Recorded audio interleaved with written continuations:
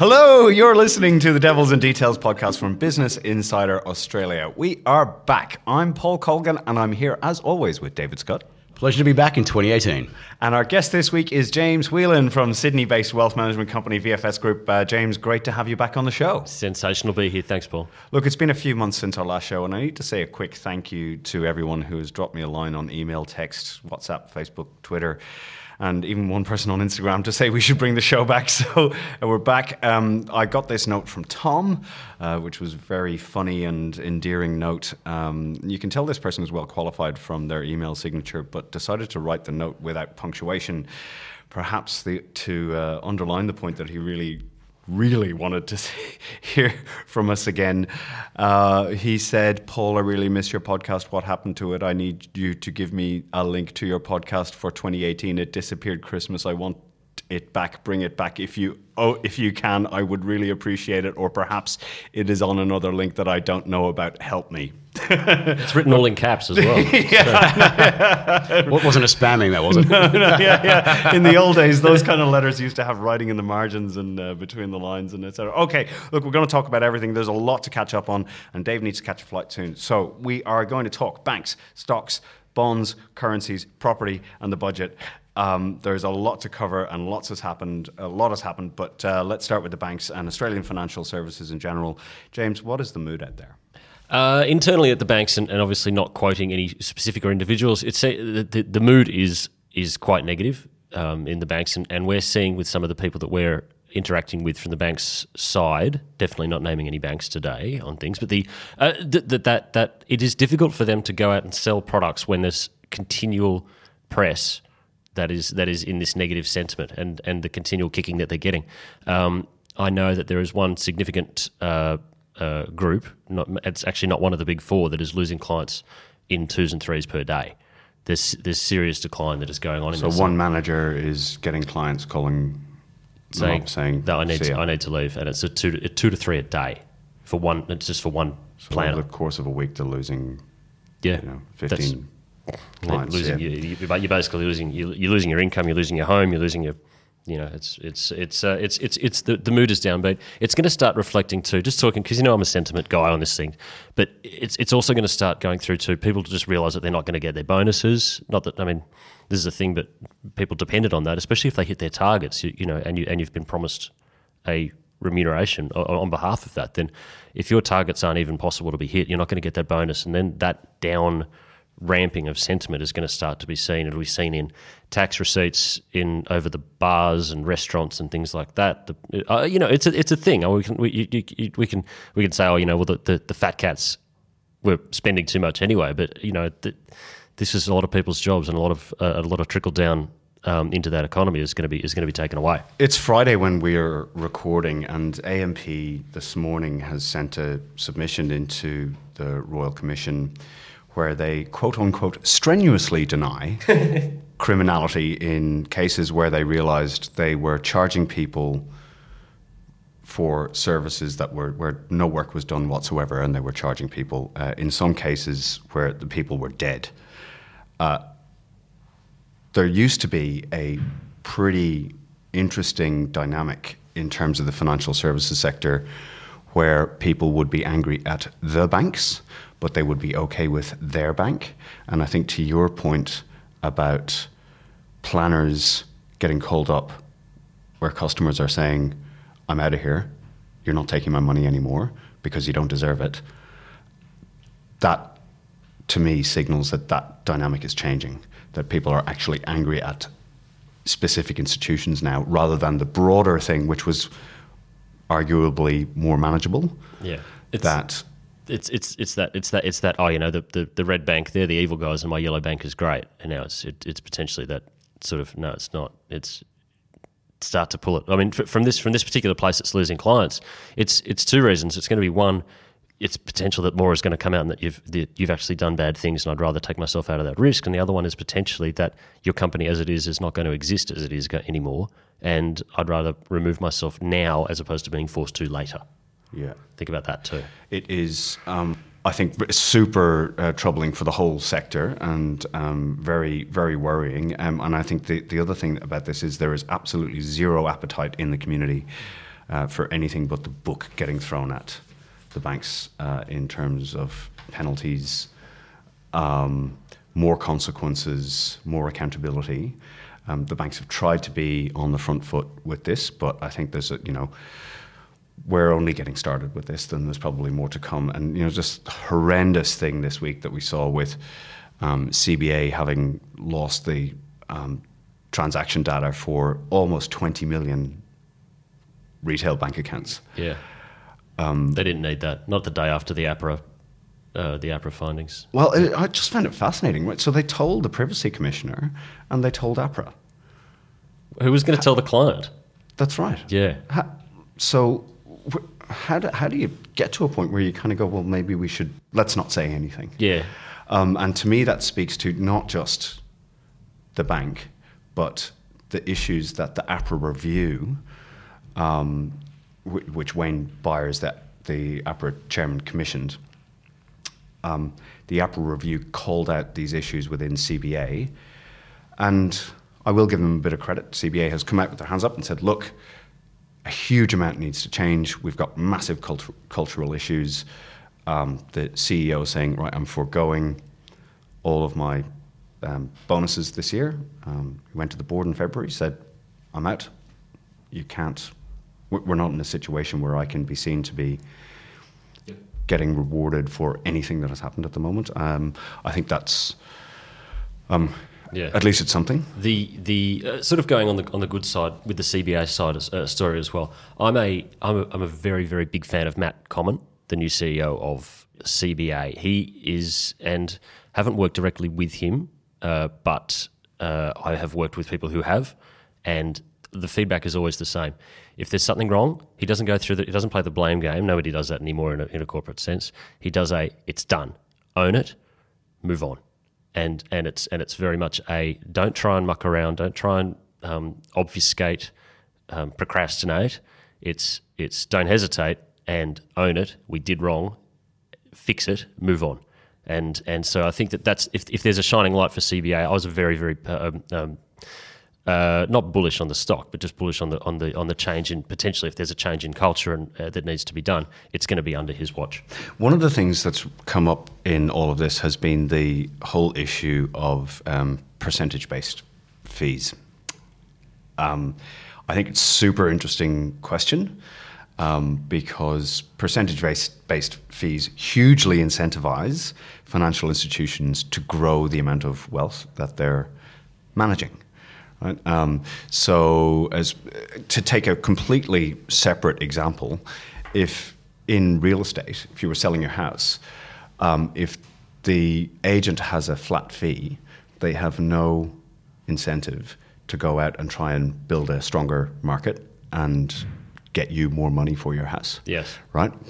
But at the same time, what's become very clear from the proceedings of the Royal Commission has been that commission-based or percentage-based fees are in some ways a way for financial institutions to print money.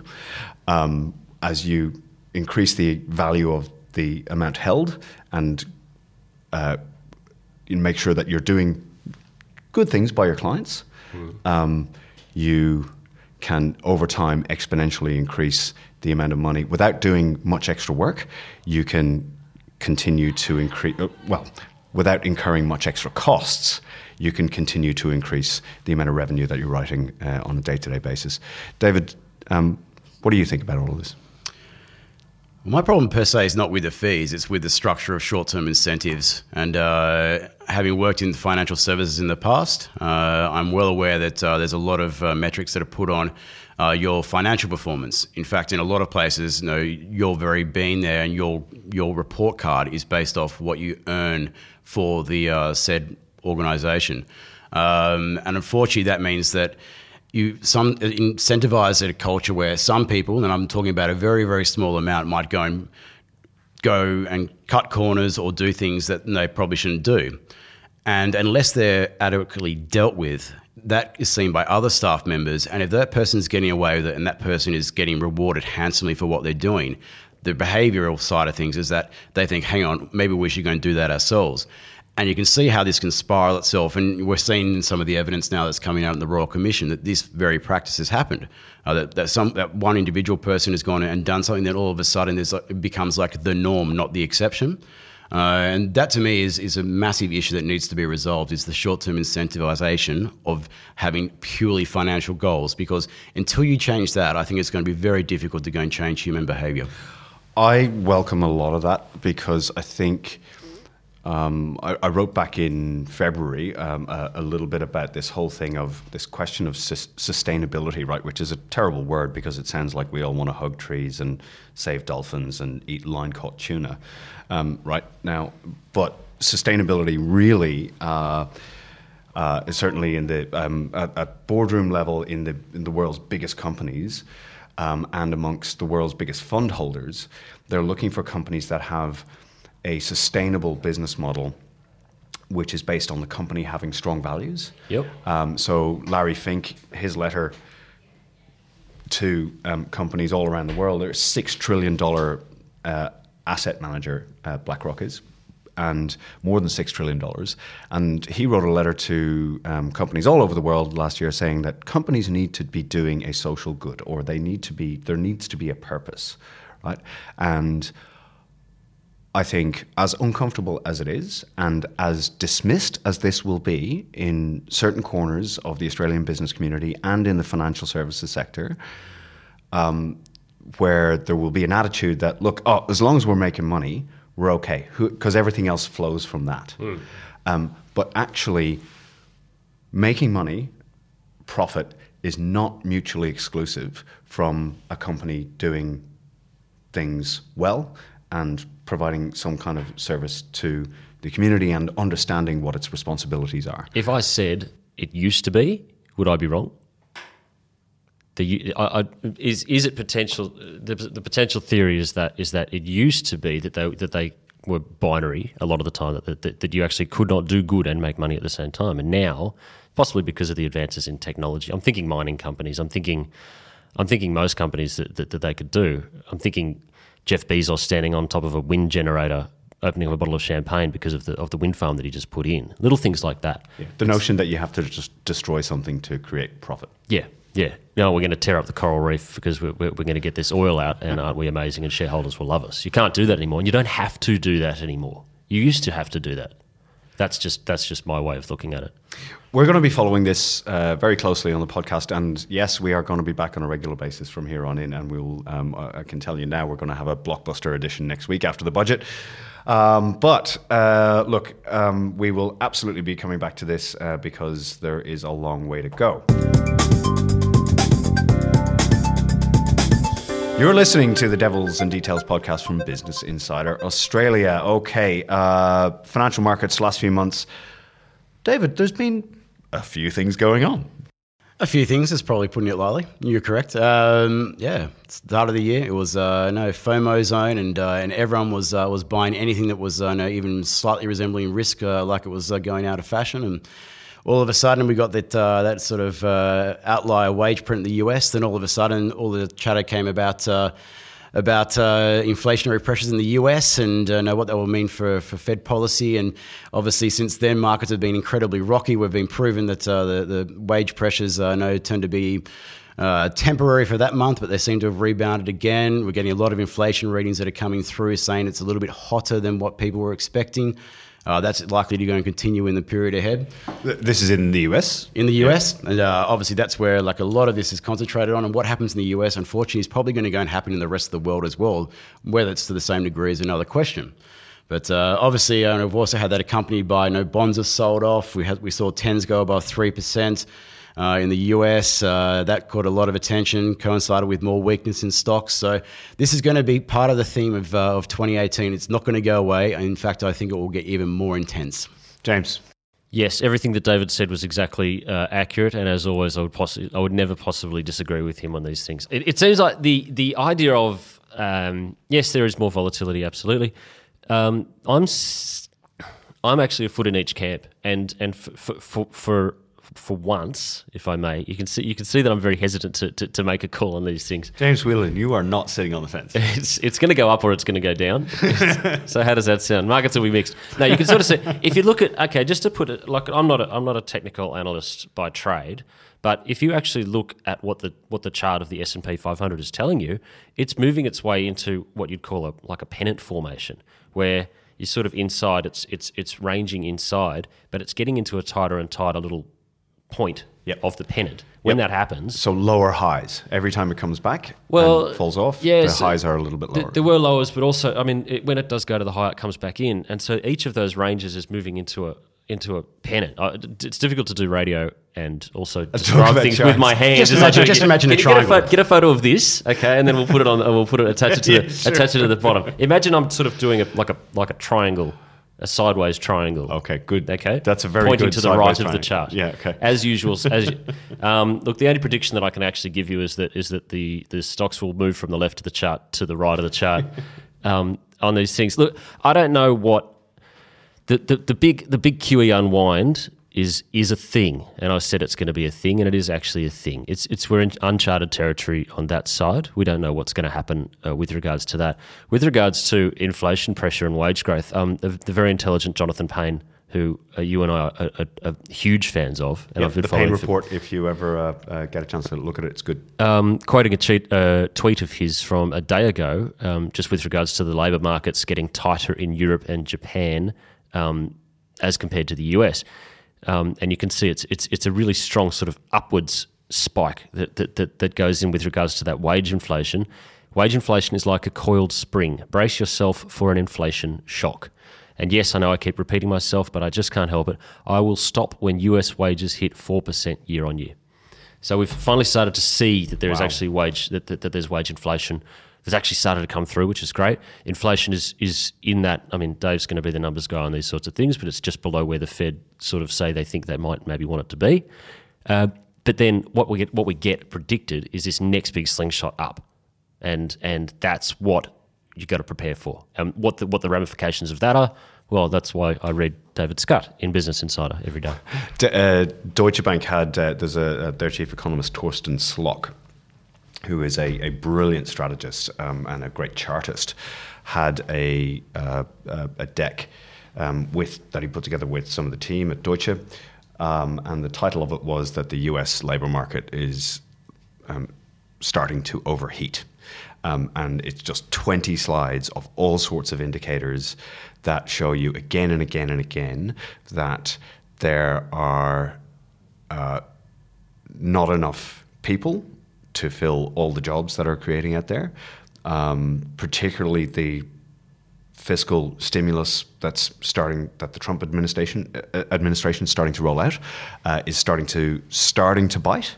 I mean, just remember we're only coming up on 2 years of the Trump administration, and that's the point where if you're unleashing money, that the rubber's starting to hit the road. So that's starting to bite. One tiny little statistic there, which I thought was fascinating. In the first quarter of this year, the US government borrowed over $450 billion US, which is well larger than the entire federal budget for a year for Australia, which is about something like 480 billion Australian dollars. So they have borrowed a huge amount of money, and will continue to do so. Yeah, and they will over the coming years. So midterm elections coming up in November. That's going to be very interesting. So that's all happening. And one of the big themes, though, David, over the last year has been, quote unquote, this synchronized global upswing. Mm-hmm. Right?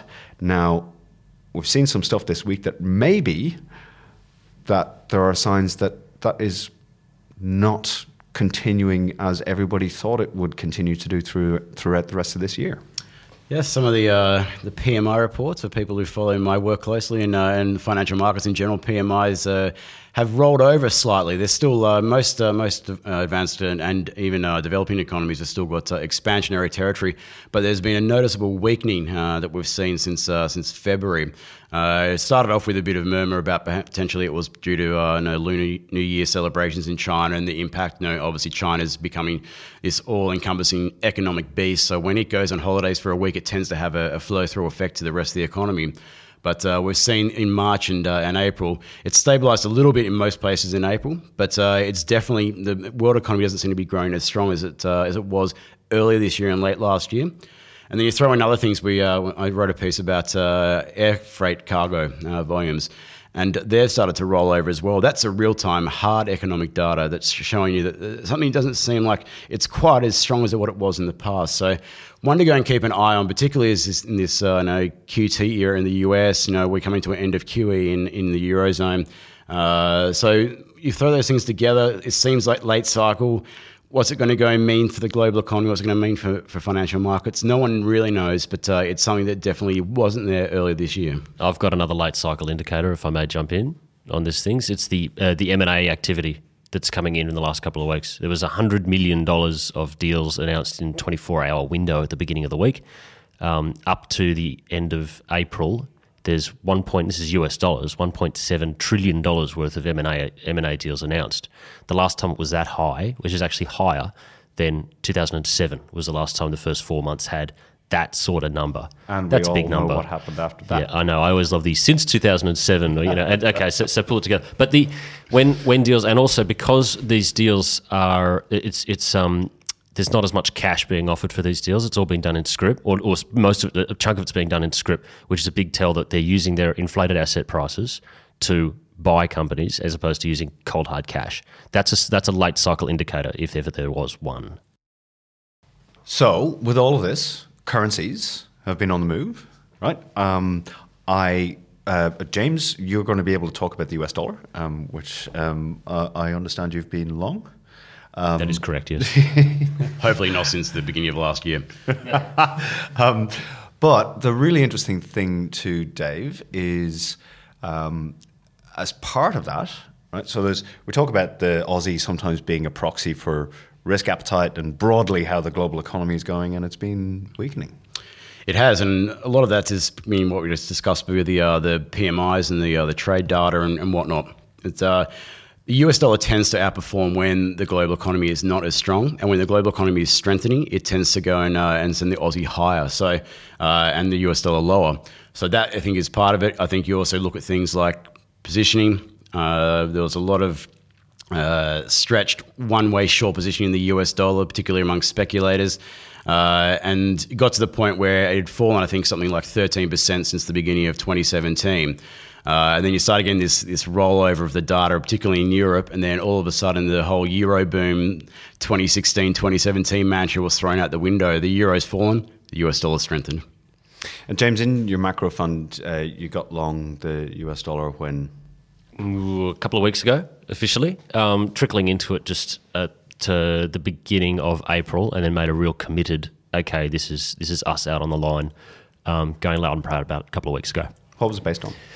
It was based on very similar to that, just versus the euro, and the fact that eventually there just has to be a switch and a change in the guard with regards to who's taking the lead on that currency cross, and because so much of the US is against the euro, that's the side you're going to have FX experts who are going to be able to talk to this a lot more.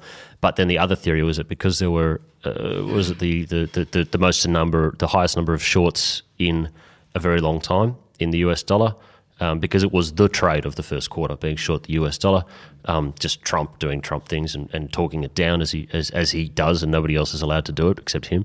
It seems that his attention isn't quite on the US dollar at the moment either. But once this rally in US dollar has started, the short unwind is what's giving it this next leg, and is what's going to continue to give it the next leg. So exactly, that's my personal view is the US dollar is this bad positioning. A lot of people have pointed to the spike in yields and whatnot, and that's obviously yield differentials have played a role in the past, but the markets are overlooking yields. Late last year when US yields were rising quite strongly then.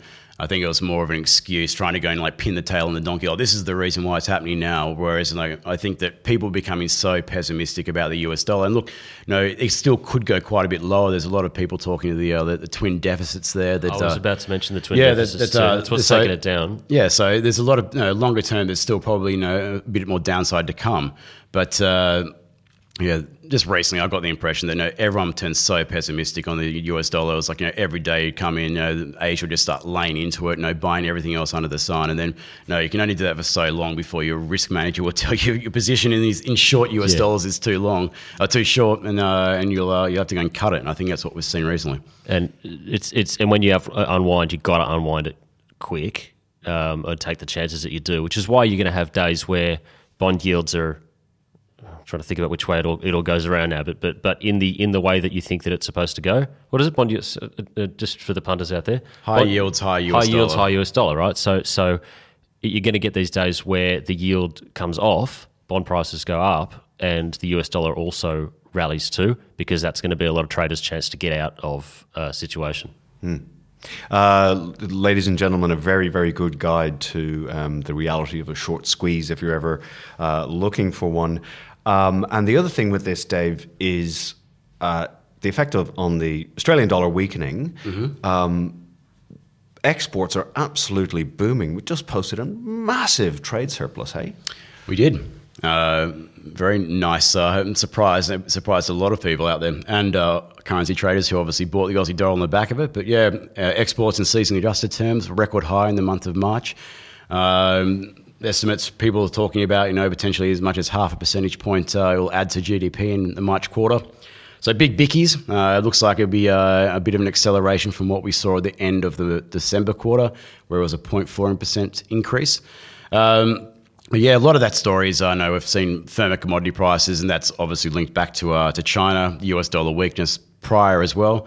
But LNG is a major factor as well. LNG all starting to come online. Yeah, also moving from the production from the construction to the production phase, and that's now been seen in the data, and that's going to continue for the next couple of years. So that'll give a natural kind of boost to our trade volumes and probably help underpin GDP a little bit. Which will get us towards the budget. I was just going to say, segue to the budget. So if you segue into the budget, I can go and get a cup of coffee. He was pointing at me with his budget finger. Yeah. I'm out of this conversation. This is great. You guys have a good time. So next Tuesday, Step Up, Scott Morrison. I wrote, it was back in November, and I'm very, very happy about this, where I wrote a column saying that the federal budget was looking really, really good because of the just particularly strong commodity prices. So company taxes way ahead. So we're talking billions of dollars. We're talking like in terms of Australia's, but $8 billion better performance than expected, something like that. $8 or $9 billion, and maybe some of this is, really due to something that is sustainable demand, or demand that we can reliably count on, particularly coming from Chinese demand. GDP growth in China seems to be hovering around 6.8% and not going anywhere. There's no sign that they have any intent to weaken that. Obviously very supportive for Australian exporters, commodities being our biggest export. So it's going to be tax cut time. A little bit of relief for families. Now, there's all sorts of forecasts. Who knows where this is going to end up? I do think it's been super, super important for the overall economy, just for households to get a tiny little bit of relief from somewhere, because wages aren't doing it. Headline inflation outpacing wages growth. There's no sign of rate cuts to ease the pressure on household budgets. So you kind of wonder what's left. Certainly not going to be extra welfare payments while Scott Morrison is the Treasurer, but maybe we can get a bit of a tax cut. And Dave, it'll probably be welcome for households, eh? Definitely. We saw data out this week, the same living cost index. So basically the cost of living pressures now are rising for all households, especially for employee households, so taxpayers. So I think all you have to do is really look at what the recent commentary about the RBA has been all about. So if you read any of their statements, I know that released every month, they talk about how business investment is starting to pick up and confidence is incredibly high. And then at the same time, they're going to talk about how one of the great uncertainties is the outlook for household consumption, with household debt high and growth in incomes low. If there's going to be any tax relief, my personal opinion is that they should go and scrap the idea of business tax cuts right now and just deliver it to households. If you want them to go and be like the booster drive for the economy, and they are the biggest part of the economy, you need to give them relief. More than 55%, almost 60%? Household consumption is around 60% of GDP. So you people out there, you are the driving force of what the economy is. So forget everything else. And if you want to go and feel a little bit better about yourselves and have a little bit more disposable income, you should be craving tax cuts from ScoMo. It's certainly going to be very interesting because it is going to be an election budget. James, it's going to be, maybe there's a chance that people will start listening to Malcolm Turnbull's government again. No, I'm sure something will come up and it'll all be washed away. I reckon you'll probably get about 10 minutes of sunshine after this. It could be amazing, and the next day there'll be some sort of kerfuffle. They just can't string a week together. They're worse than Carlton at the moment. It is funny that you mentioned. I noticed that you said taxpayers a lot. Every time you said taxpayers, my head told me voters. It's an election. It's an election budget. You guys know more about the budget than I'm ever going to even thinking about knowing. But you do what gets you over the line next year. What Stephen Koukoulas puts up the odds every day, I think, of where of where it's currently at. Yeah. What do we got now? I think Bill Shorten is $1.12. Yeah. Oh no, maybe $1.50. $1.50. Yeah. I'd fake It's not winks like. Oh odds. yeah. The old expression from my old political days that we always had was oppositions don't win elections, governments lose them, and it looks like they're doing their best to do that. Look, the one thing I would love to see is some kind of plan, right? So can you do something on education? People are ready for something, right? So I love the idea of a space agency. That's really cool, right? But it's tiny. It's small beer, maybe 50, 100 million bucks over a few years. But what's the plan with schools? What's the plan with hospitals? Where does Australia want to go? This whole thing of, like, it feels to me like we've been set up for this thing of, look, as long as the global economy is improving, we're going to be okay. Well, that's fine, but how does Australia take control of its own destiny? How does Australia take charge of something? How does it grow new industry rather than, I do not want to lapse back into a cliche, but things, but let's dig up some stuff out of the ground and flog it. Buy to some people. houses too. Yeah. Which, thank you for the prompt, but property, Dave, prices are rolling over. It's a little... it's getting interesting, isn't it? Particularly in Sydney. It is. I've got to be very quick. My flight to Melbourne's about probably telling me to go and get on board now. Look, we've got a combination of where investor credit growth is slowing sharply. You've just got sentiment in general towards the housing market has turned. So you've got that automatic sort of expectation that prices were going to keep going up and up and up. People are going to go and try and time. You look at the Banking Royal Commission, lending standards are probably going to get tighter. A lot of focus on lending to income levels. So realistically, we've seen prices go up, around about double in Sydney and Melbourne since the beginning of 2009. If we do see a 10% pullback in prices, it will leave prices where they were at the beginning of last year. We need to go and put things into perspective. How that's going to transpire across to the consumption side of the economy and how people spend and react is the big uncertainty. I think a bit of confidence maybe from the budget will certainly be very helpful. Very quickly, David, in maybe 20 seconds, can you talk about the risk of a credit crunch? What would that look like? You've already wasted like 5 seconds. Come on, man. Yeah, the risk of a credit crunch. I don't think any policymaker or anyone in general wants to go and see an example where credit gets restricted so much that asset prices slump and turn the economy into a recession. A lot will be determined by the outcome of the Royal Commission, their recommendations. I think there'll be a lot of very bad things that will come out of it, but I don't think there's going to be a line where they're going to actually go so hard that it risks turning what's the economy's golden run over the last 27 years on to a recession. And that's the big risk if they go too hard. Phil Lowe, the central bank governor, made a point this week in a speech in Adelaide of calling out that they were watching the impact of the current scrutiny on the financial sector, on credit availability. And I think, we talk on this show a little bit, very regularly, about how central bankers choose their words exceptionally carefully. And he was just putting his hand up and maybe just sending a little signal out there that this is something that needs to be watched. If something was going to happen in the global economy that was akin to the GFC, during a period where credit growth would be extremely tight already for Australia, it would be disastrous if they went down that line where they made it so difficult to go and obtain credit that the asset prices would just slump. And that's not exactly what you want. So I'm sure the cool heads will prevail, but no, things need to change in the financial services sector in general. But no, it can't be to the point where it's to the detriment of the broader economy. James, are you concerned? David, are you concerned? Yes. No?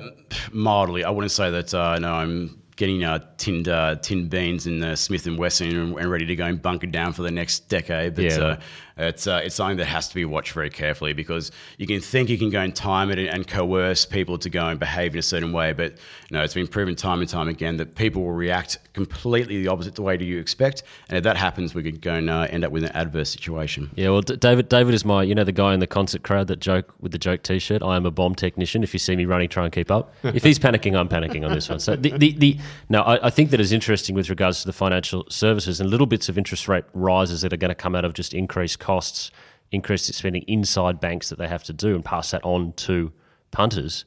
That makes a bit of a difference. Which clears, because everybody needs a bank, and it clears more money out of people's income.